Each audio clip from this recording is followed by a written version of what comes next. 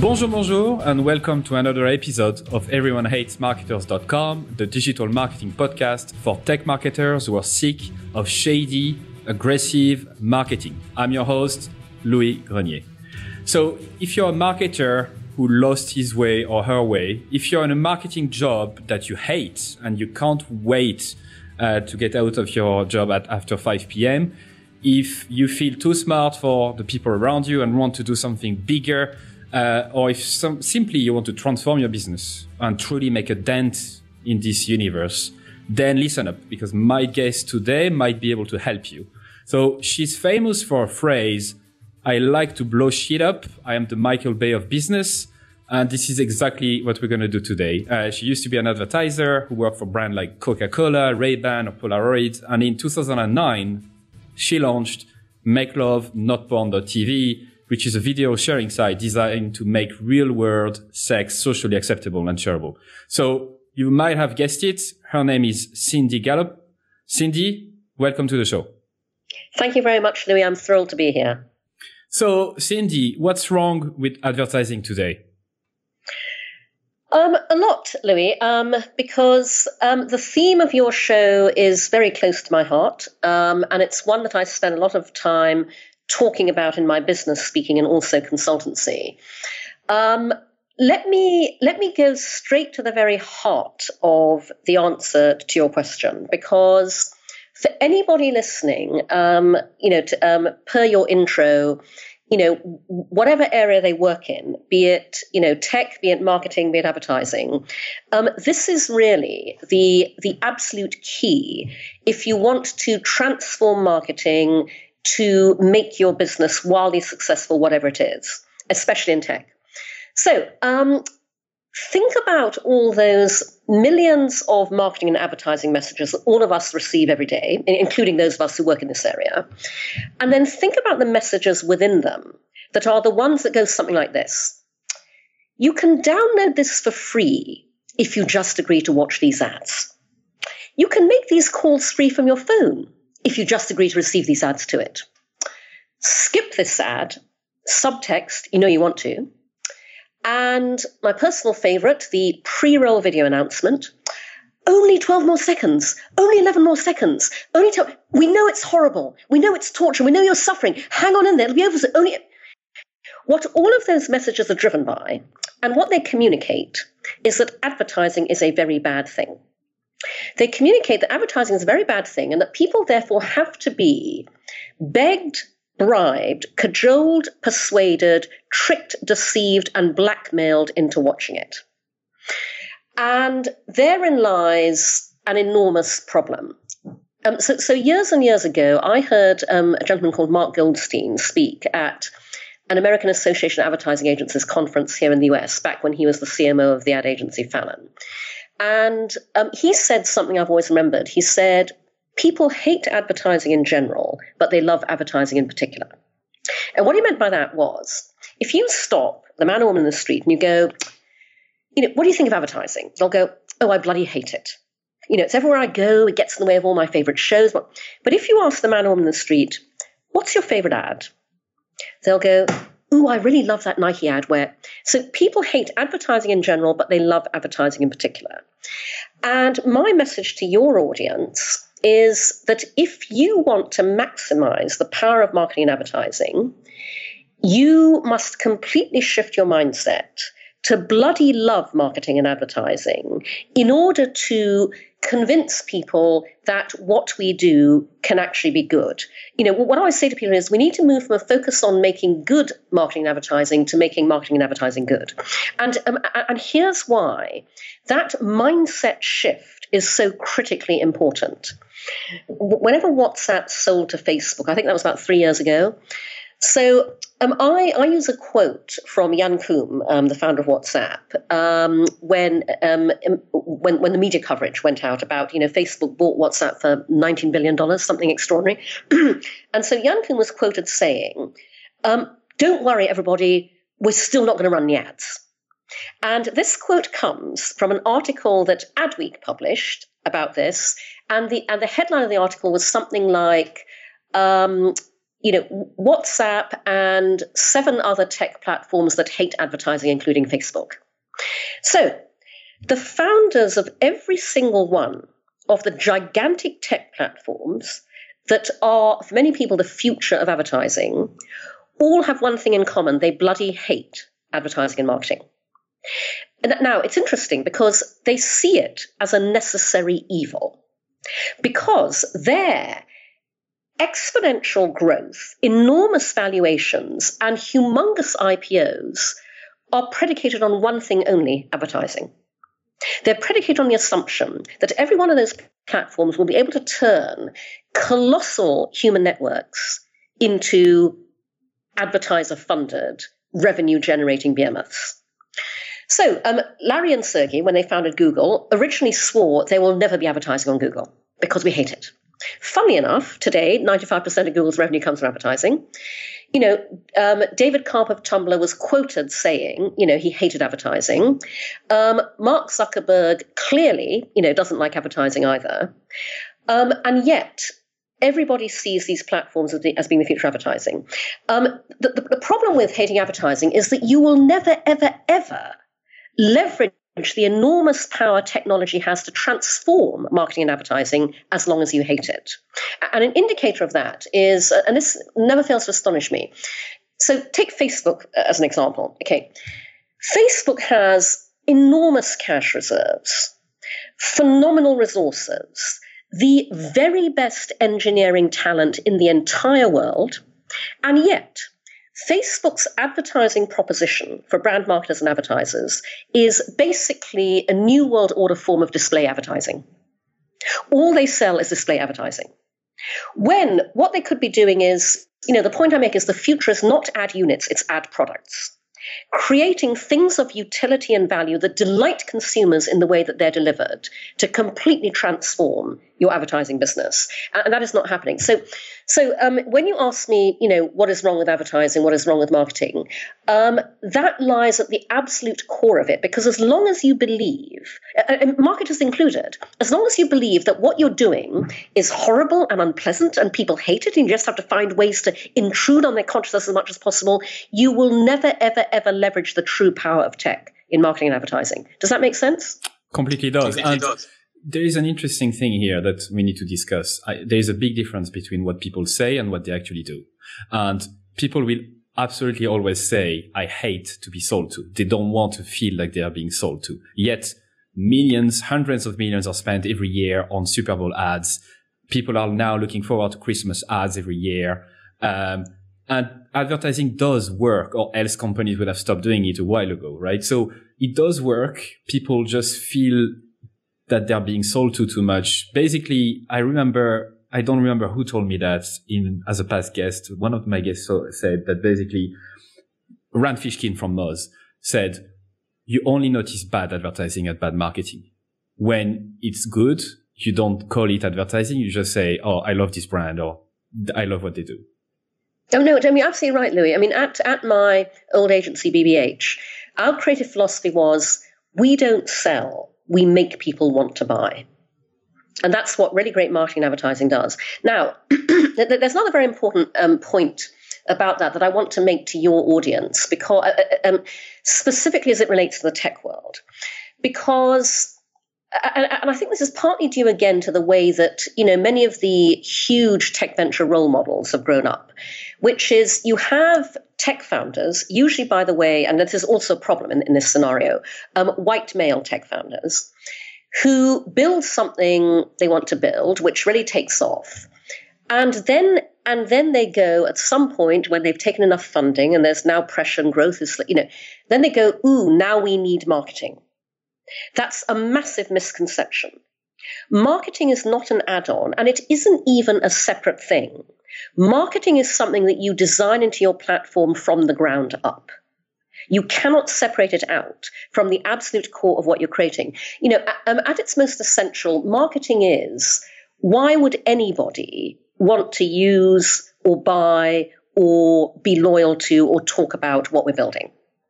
And so, I really urge the tech world especially not to think about marketing as something you bring on later, is completely separate, are those folks who have no bloody idea what we're really, that's also a mindset that you need to shift. And particularly because, and I talk about this to my industry, when I talk about how marketers and advertisers can take the brave new world of tech and turn it into hard-headed commercial advertising and marketing reality. What you need to do is you need to have a shared vision of what you want to achieve that everybody in whatever discipline that they work in then works towards. And, I'll give an example of how much marketers and tech platforms are not thinking like this at the moment. Marketing and advertising, in my observation, really suffers from shiny new object syndrome. And what I mean by that is both on the client side, brands, and on the agency side, I see a lot of people going, we need to be on Snapchat. Snapchat's a big thing. We need to be on Snapchat. We must be on Instagram. It's all about VR. We must do something in VR. Whereas, obviously, what should be happening is everyone should be going, here are our business objectives. Here is our brand vision. Here is what we want to achieve now. What technology will strategically enable us to achieve that? And that isn't happening, which results in a lot of very diffuse and very ineffective marketing strategies and campaigns and programs. Now, what I urge marketers and advertisers and agencies to do instead is, because the principle I'm talking about here is that objective drives strategy. But even when people get that, they aren't taking it far enough. So what I say to marketers is, take the principle of objective drive strategy and then blow those objectives out well into the future. Blue sky it. Okay, so quite literally go, in 5 years' time, what would we love to have happen? And when I say blue sky it, I mean literally sci-fi it, magic it, have no problem with not having you think that vision be grounded in reality. Literally go, in a science fiction world, in 5 years' time, what would we love to have happen? Because no matter how magical and unrealistic whatever you say seems, the technology exists right now that will enable that to happen. So for example, imagine that 5 years ago, you had been, a marketer together with your agency or an agency, going, conducting this blue sky exercise. What would we love to have happen for our brand? You might have gone, for example, well, if we really engage in magical thinking, in 5 years' time, we would love our consumer to be sitting around at home, just chilling out, pottering around, and we would love them to suddenly decide they want our brand. And we would love them to say out loud, I really feel like having some blah, blah, blah, blah. And an hour later, we would love our brand to turn up on their doorstep. Because you might have thought 5 years ago that was blue sky thinking, but today we have Alexa and Amazon Prime. So, whatever you design the experience you want your consumers to have around your brand, because then you can take the technology that exists today and you can absolutely make that happen. I have so many questions. All right. I need to put my thought together. No, but this is great. And this is kind of a great framework for people to use and to understand that you need to think for your people, for your audience as well. You need to imagine the world they want to live in as well.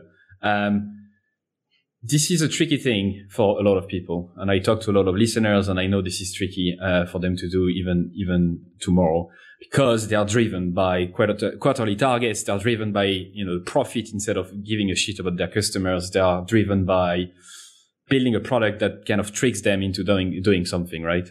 So this is a great framework. I wanted to go back to one thing. I don't know if you mentioned it, but in your vision of what's wrong with the advertising world today, you're saying that companies are data driven and instead they should be data informed, right? Can you tell me a little bit more about this particular aspect? Sure. So yeah, I mean, you're alluding to the fact that I talk a lot about the need to humanize big data. Because big data is not statistics. Big data is people. And it's very easy to lose sight of that. And in all of this, Louis, I'm essentially talking about humanizing every aspect of this in a way that people often forget to do.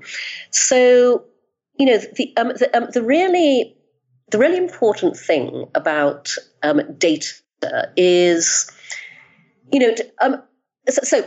obviously today, consumers are extremely conscious of the fact that pretty much every tech platform is a data gathering exercise, and people are extremely nervous and worried about that, not least because obviously we have regular data breaches, manifesting in all sorts of areas.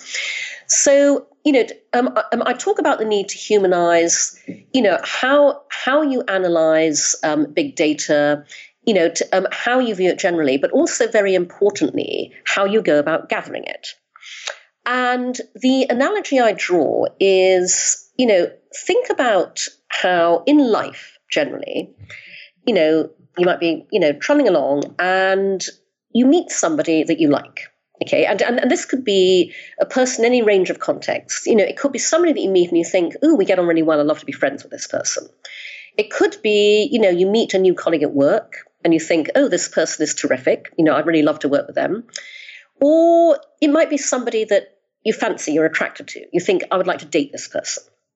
So what you want to do in all of those circumstances is you want to find out more about this person. And so what you do is, in order to get them to share more information with you, you begin sharing information about yourself with them in order to establish a context and a relationship of trust, intimacy, confidence, liking. And in that scenario, the more you open up to that person, the more they feel able to open up to you, the more you find out about them, the better the relationship you build until you reach the point where that person is thinking of you, I want you to know me. That is exactly the humanized process that brands and marketers should be taking with data gathering. In order to get consumers to share data with you, you need to open up to them. You need to say, this is what we stand for. This is what we're all about. We're opening up to you because we would love you to share information with us, because within that process, you make it very clear what the benefit to them is. In the analogy I just described, the better relationship you build, the more the other person sees how beneficial it is to them in your working relationship as an employee, in a great friendship, in a romantic relationship. And so equally, when it comes to data gathering, the more you make it clear by opening up, there is a benefit to the consumer in the relationship you build and in what you are able to deliver to them because of the information they share with you, the more they will want to share that information until you reach that situation with the consumer whose data you would like access to, where that consumer is saying to your brand, I want you to know me. This is a fantastic analogy. And I actually hadn't heard that before in the concept of big data. And in more general, there are a lot of brands nowadays that are being more transparent and openly honest with their consumers, right? They would share their revenue. They would share how they make their product. They would share how they hire. They would try to be more diverse and hire people other than white males in their 30s. They would try to really open up, right?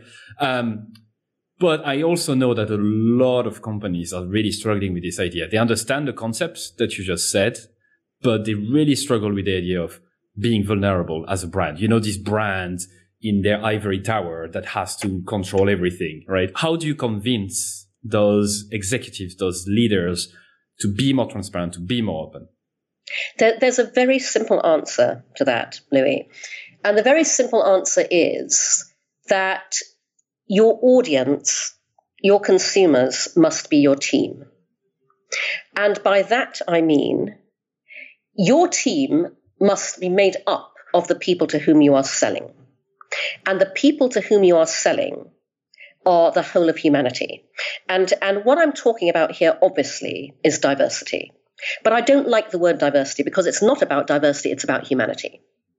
And I can tell you, especially in the tech world, that the way to enable brands to be vulnerable, as you say, that's a great word to use, to consumers for business benefit, is for your leadership and your team to be the people who are vulnerable themselves and understand vulnerability. And those are women and people of color. Those are not the leaders with white male privilege. At the most basic level, first of all, women are absolutely critical to everything for a couple of reasons. Women buy. We are the primary purchasers of everything and the primary influencers of purchase of everything, including sectors that have historically been thought to be male. And by the way, if you look at any tech sector, women are bigger users of social media than men.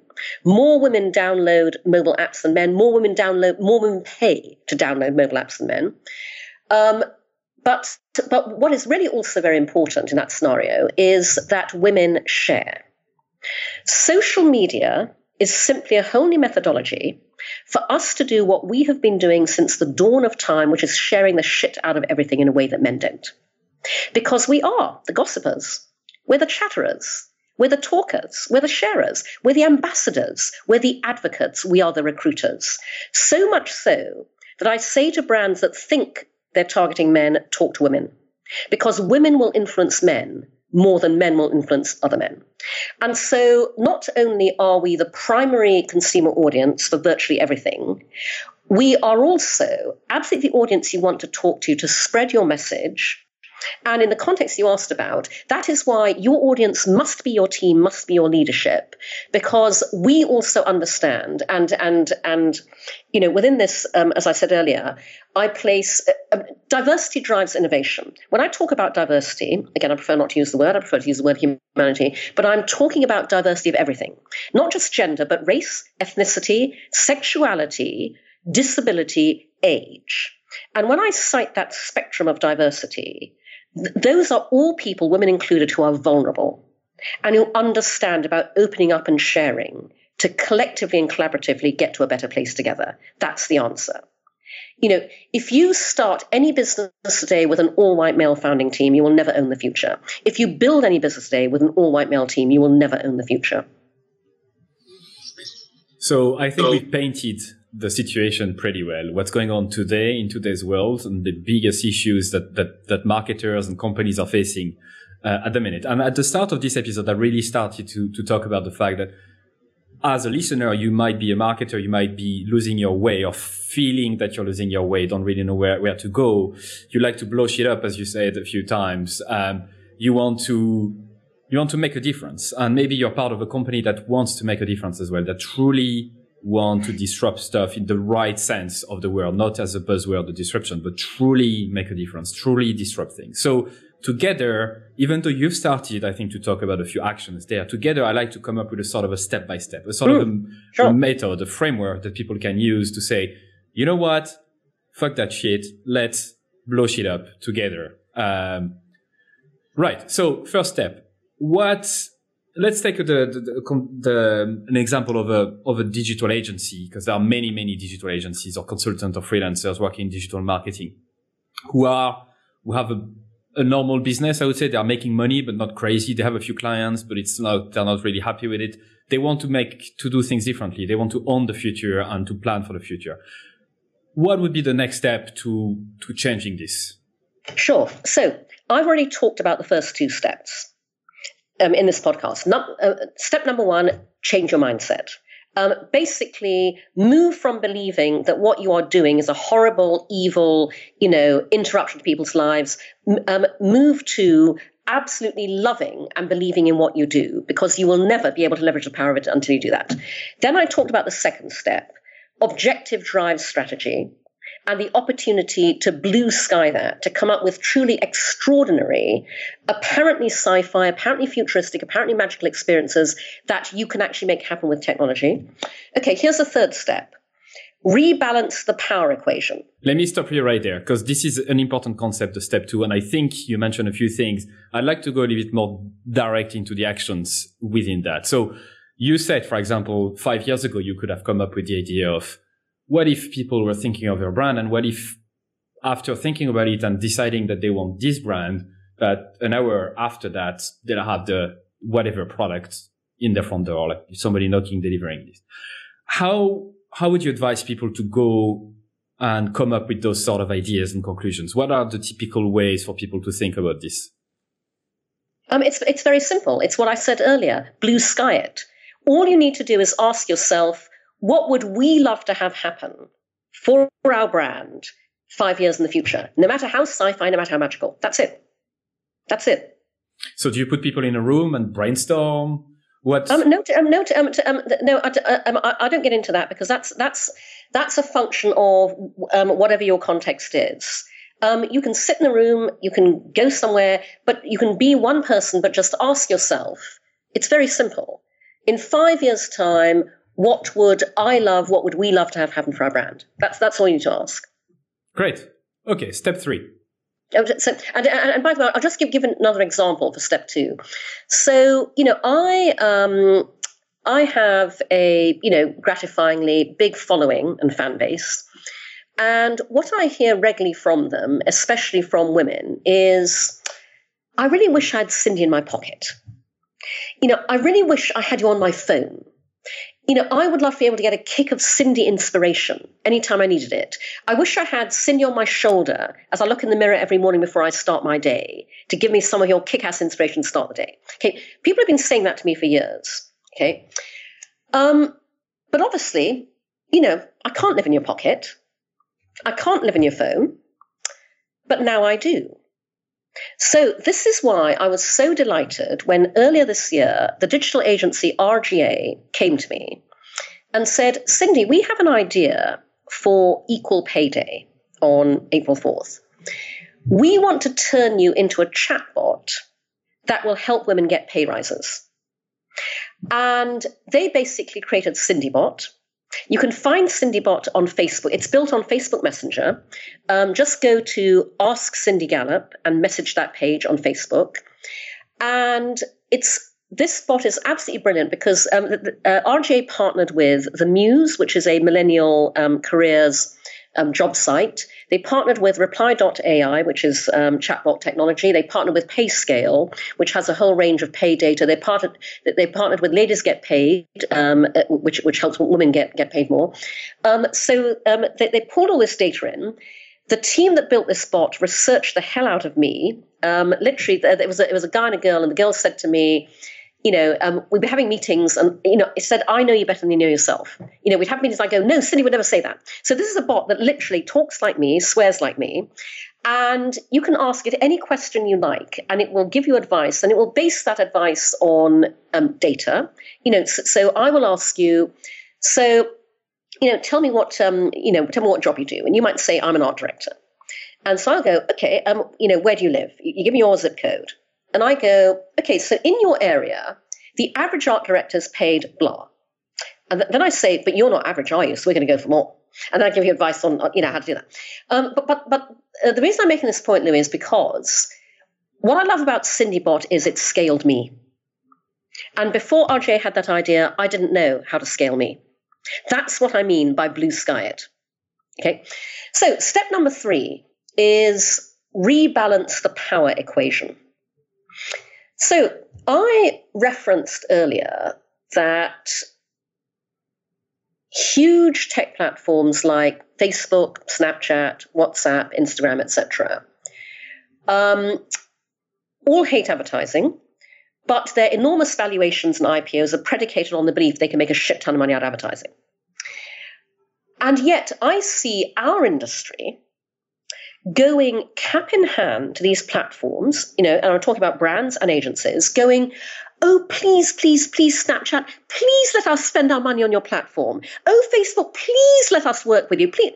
And Snapchat and Facebook going, yeah, sure, we'll take your money. Here's what you get for it. I say to my industry all the time, rebalance the power equation, because they need us more than we need them.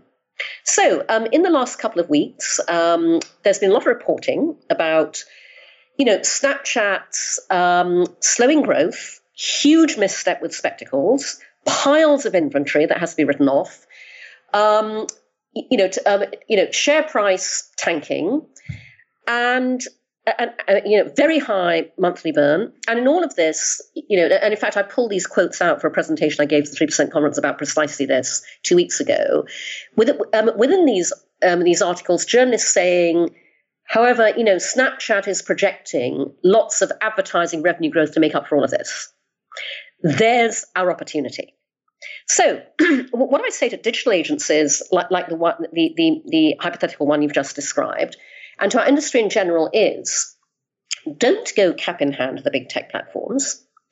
Look at their platform and go, and again, blue sky it, go, here's what we want to do on that platform. Forget what their advertising sales team is offering you. Go, what would we love to have happen for our brand using that technology? Come up with your own ideas, okay? Because they are desperate for those ideas, and because they hate and despise advertising, they're not coming up with them themselves. Because you are not able to come up with a brilliant way that you can create a completely new form of advertising product on your platform when you fucking hate advertising. So come up with those ideas yourself, and then go to them and go, we've got this brilliant idea, and we will license it to you. One of the things I say regularly to our industry is, what's your marketing business model? And by that, I do not mean, how does your brand make money? I mean, literally, how does your marketing program make money? And one way to make money out of your marketing program is to come up yourself with the ad product, that is what Snapchat, Facebook, Instagram, et al. Should be doing but haven't, to go and sell it to them and to license it to them and license it to the rest of the industry, make a shit ton of money. That's a fantastic idea. Have you come across any companies who actually did it successfully in the recent past? No, because nobody else is thinking like I am. Seriously, have you ever heard anybody else say any of this to you before? No. Louis, right? No. Okay, so that leads me to step number 4. Okay, step number 4 is productize. And by the way, I generally hate nouns that are turned into verbs, but in this case, it seemed the best way to articulate succinctly what I mean. When I say, as I said earlier, the future is not ad units, the future is ad products. The future is crafting and building things of utility and value that will utterly delight and surprise consumers in the way they're delivered. Now, what I'm talking about here is an entire talk and presentation itself, but I'll give you one example of the kind of thing I mean. So historically, notifications have been irritants. Okay, constantly being notified about something aggravating as hell, except when those notifications are the ones that tell you that somebody liked your Facebook post, somebody retweeted your tweet, somebody shared this thing that you put out there. What those notifications then become, and I wish I could take credit for this next soundbite. I can't. I read it years ago on somebody's blog. I've tried ever since to find out who it was. I cannot. And if anybody ever does find out, please tell me, because I'd love to credit them. But what those are not notifications. They are little pellets of love, little affirmations. Somebody likes you. Somebody shared you. Somebody respects you. Somebody affirms you. Little pellets of love. Now, imagine if a brand owned little pellets of love. Imagine if you built something that enabled a brand to own notifications in a way that meant that when those landed, they were little pellets of branded love.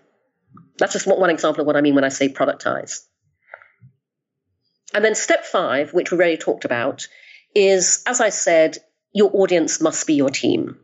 Don't even think of selling to anybody if your team and your leadership does not look exactly like people you're selling to across the entire spectrum of who those people are.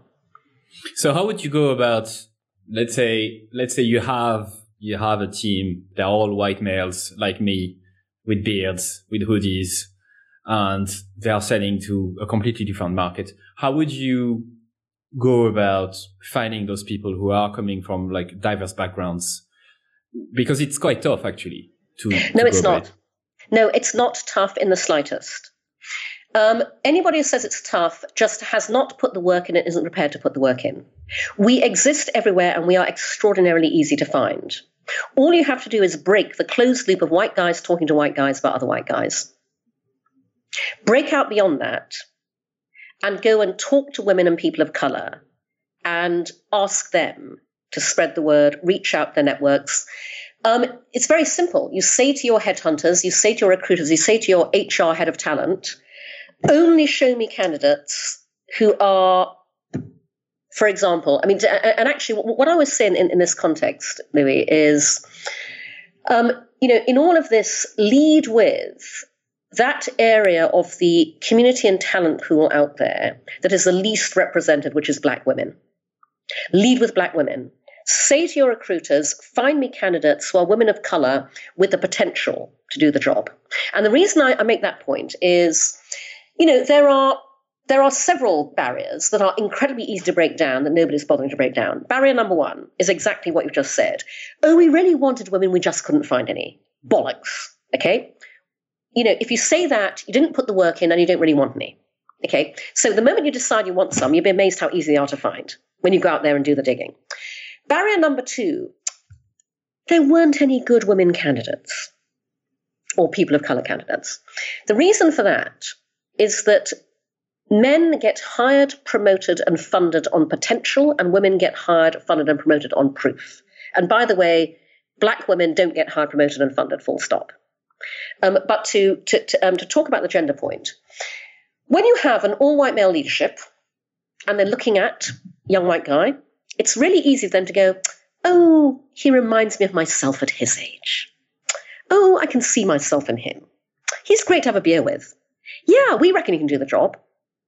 With a woman, it's a completely different set of standards. Well, has she done the job before? Has she done the job long enough? Has she done the job well enough? So, all you have to do to change that is flip the equation. Hire, promote, and fund men on proof, and hire, promote, and fund women on potential. You'd see a very different picture instantly. And as I said, black women especially get the sharp end of the stick on all of that. So lead with black women. Say to your recruiters, I want to see candidates, especially women of color with the potential to do the job, who may not have done the job yet, but have the potential to.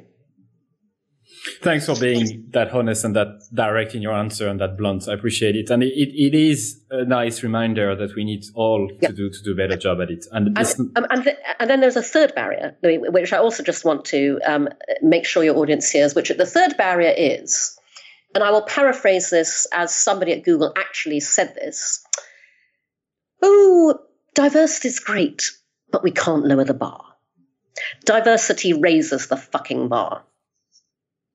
I am really, really tired with how low the bar has been set in every industry by the dominance of white males. We have not even begun to see how high the bar can be set when we bring the talent and creativity and skills of women and people of color into the equation. So that's the fantastic, successful future that every business has when you do that. That sounds pretty good to me. Let's move on to one subject that you have, I think, explored, but you haven't directly talked about in this in our conversation yet. Is the values, and I very much like when you talk about the fact that you need to set up your own values, to decide what your values are, in order for you to find the right opportunities then, and to reject the wrong opportunities as well. So this is exactly what happened with this podcast, right? And I have to do a better job at it to go even deeper in the fight against shitty marketing. And but what happens quite a lot is I do receive a lot of emails saying, I love your show. I also know that it's a yin and a yang scenario, meaning that I know that a lot of people hate it as well, but they don't really care. They haven't listened. They probably listened 5 minutes and then they hate it. Great. But it really enabled me to be connected with people like you who agree to be on this podcast because I'm fighting for something and I have values that are quite strong and I'm willing to say no to a lot of others. So can you remind us the importance of setting up your values in order to get the right opportunities as a business, as a person? Sure. So this is my most fundamental life and business philosophy. Everything in life and business starts with you and your values. And it's astonishing to me how many people never stop to examine what their own values might be.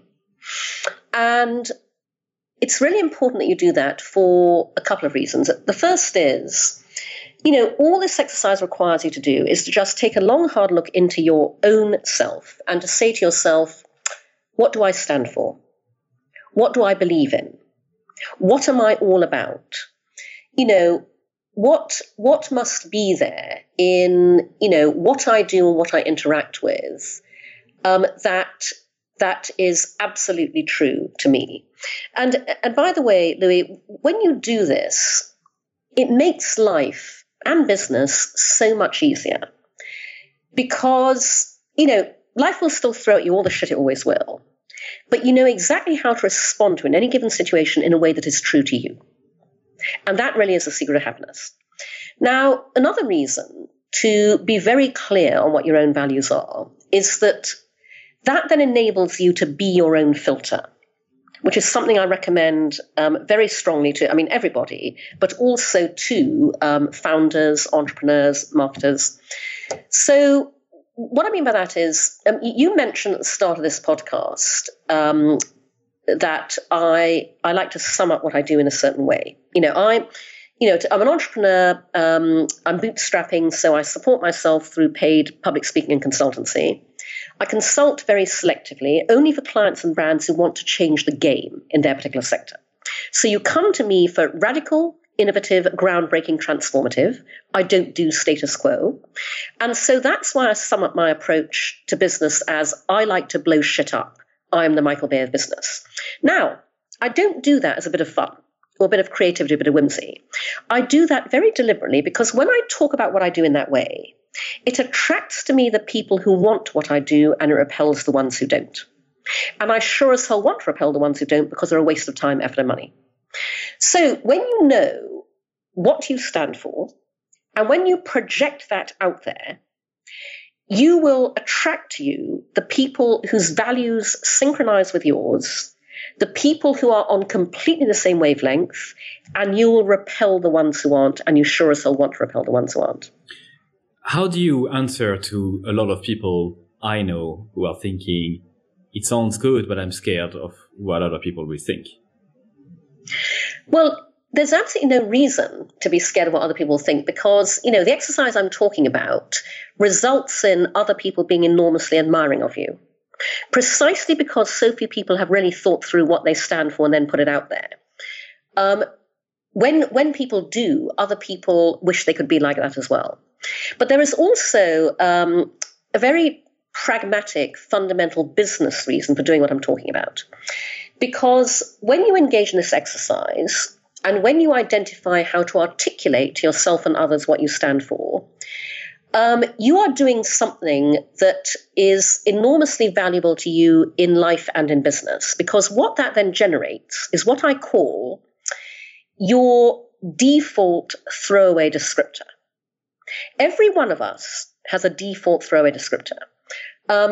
We all have a personal one, and your default throwaway descriptor is what happens when two people meet somewhere, you know, at a conference, at an event, you know, in a social setting. One of those people knows you and the other one doesn't. So those two people are chatting, and during the conversation, your name comes up. You know, one person goes, oh, blah, blah, blah, you know, Louis. And the other person goes, oh, who's Louis? And the first person goes, oh, you know Louis, he bleh. That is your default throwaway descriptor. It is the way someone sums you up very quickly to someone who doesn't know you when you are not in the room. And it therefore behoves all of us to consciously think what we would like that default throwaway descriptor to be, and to manage it so it becomes that. Exactly the same is true of business. I mean, both of you in a professional context, but also of your venture, whatever it is, the brand you're marketing. You need to have your brand, your business, your startup's default throwaway descriptor, because you need someone to go, I know what, we should get bleh because they're bleh. It's your reason for being, and the more compellingly you articulate what you stand for, what your business stands for, the more the word will spread about you, the more people will want what you are. I have a little tip around that. If you're struggling to find your own values and what you fight for or fight against, is to actually survey your friends and colleagues and ask them the question on your behalf. And sometimes you get a lot of good answers. People will say, right, you're very good at what you're doing at X, Y, and Z, and I like your values against or what you fight against, blah, blah, blah. I think that's something that could be helpful. Sometimes self-assessment can be a bit tough, but asking for people around you who know you sometimes, as you mentioned in the past, better than yourself, might actually help out. Yeah. And the important thing in this too, Louis, is, and I say this especially from a business perspective, when you identify what you stand for, what your brand stands for, what your company stands for, you need to sum that up in the most compelling way possible. Okay? Because it's very easy, again, especially in the tech marketing world, for people to default to very standard vocabulary. One of the quickest ways to make people think differently about anything is to change the language around it. And so you want to make sure that your articulation is completely distinctive and unlike anybody else's. And you want it to be something that is provocative and stands out, which my own self-descriptor does. So, for example, I was working with a tech company. This is a few years ago, but they were a software company.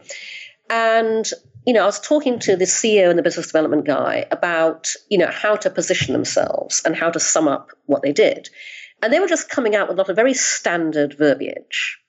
And I was really pushing them on this. And I said to the biz dev guy, listen, forget what you say to your customers. Forget how you sell yourself. In your mind, what is it that you do? What do you do? And he went, we unfuck companies. And I went, that is bloody brilliant. Oh my God, yes, you unfuck companies, because who wouldn't want to be unfucked as a company? Now, obviously, that cannot in itself be what you actually put on your business card, but I said that is a bloody brilliant way of summing up what you do. And now you just need to find, a succinct way of articulating that. But in casual conversation, by all means, the moment you say we unfuck companies, people get it.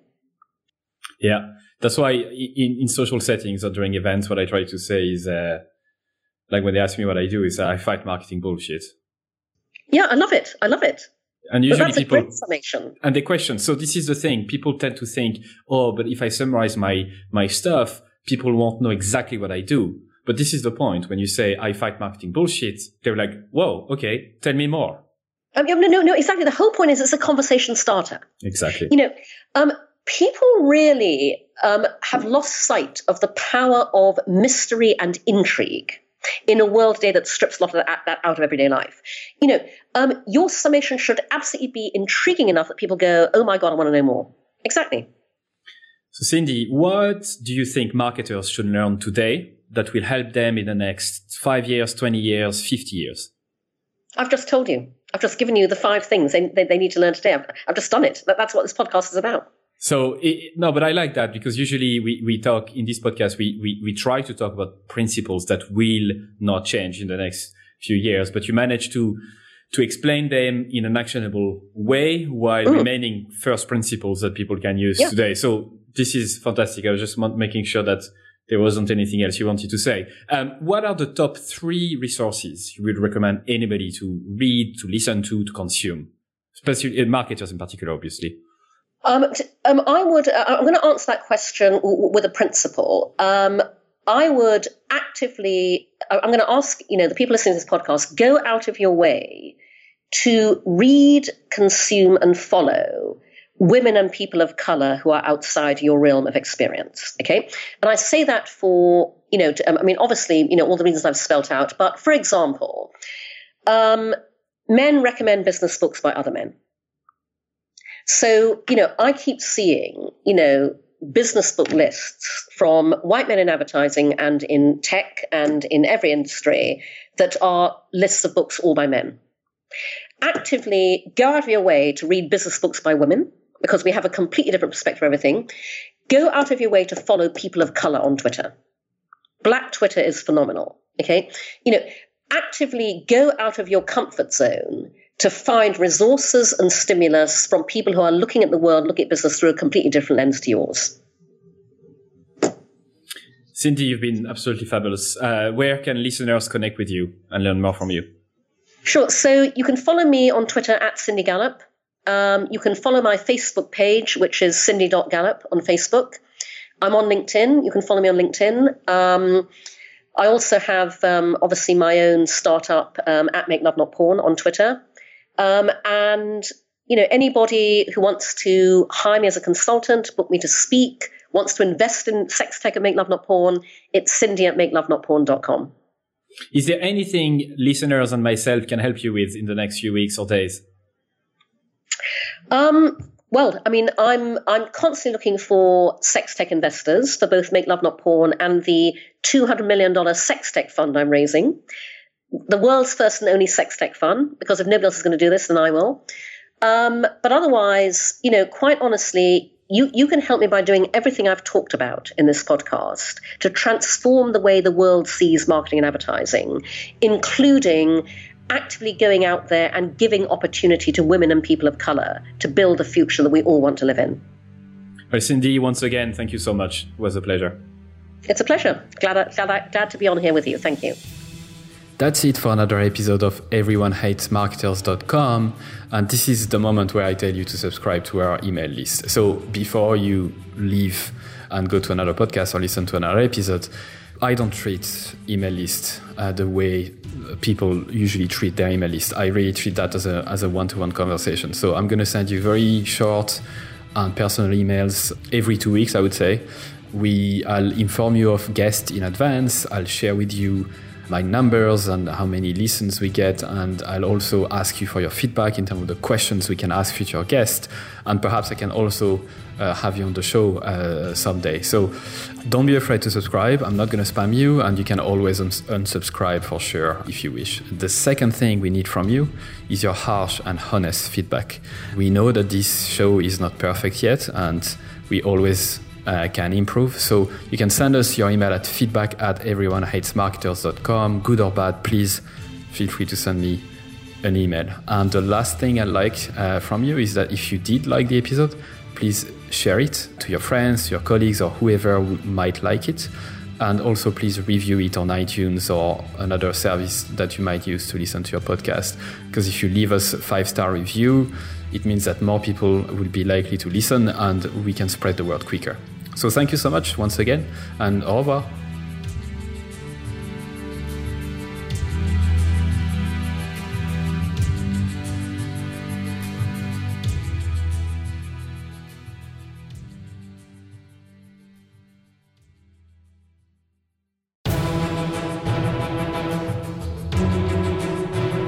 And that's it for another episode of EveryoneHatesMarketers.com. Thank you so much for listening. I'm super grateful. I'd love for you to consider subscribing to my daily newsletter, Monday to Friday, called Stand the Fuck Out Daily. I send very short, hopefully interesting, surprising, shocking, entertaining content to help you stand the fuck out. It's at EveryoneHatesMarketers.com. You can subscribe for free and obviously unsubscribe whenever you want. I'm just going to read a couple of emails that I got recently as a reply. Juma said, your content attacks the mind primarily, which is such a good thing because most of us are skilled at what we do, but we don't have the courage to do it our way. Mark, who just subscribed a couple days before, said, this is my first issue of your newsletter. Love it. Glad I subscribed.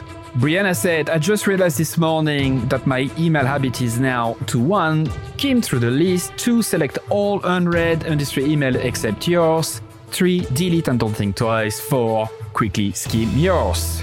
Amy said, also loving the new content that's coming from you. It feels really lovely. Candle said, I like your writing a lot. It really resonates. There's so much bullshit out there. It's good to touch the authentic. And Chloe said, where is the I fucking love this email button? Brilliant. I hope you subscribe. You'll be joining more than 14,000 subscribers at this stage, which is crazy. It's the size of a small stadium. Anyway, thank you so much. See you on the other side.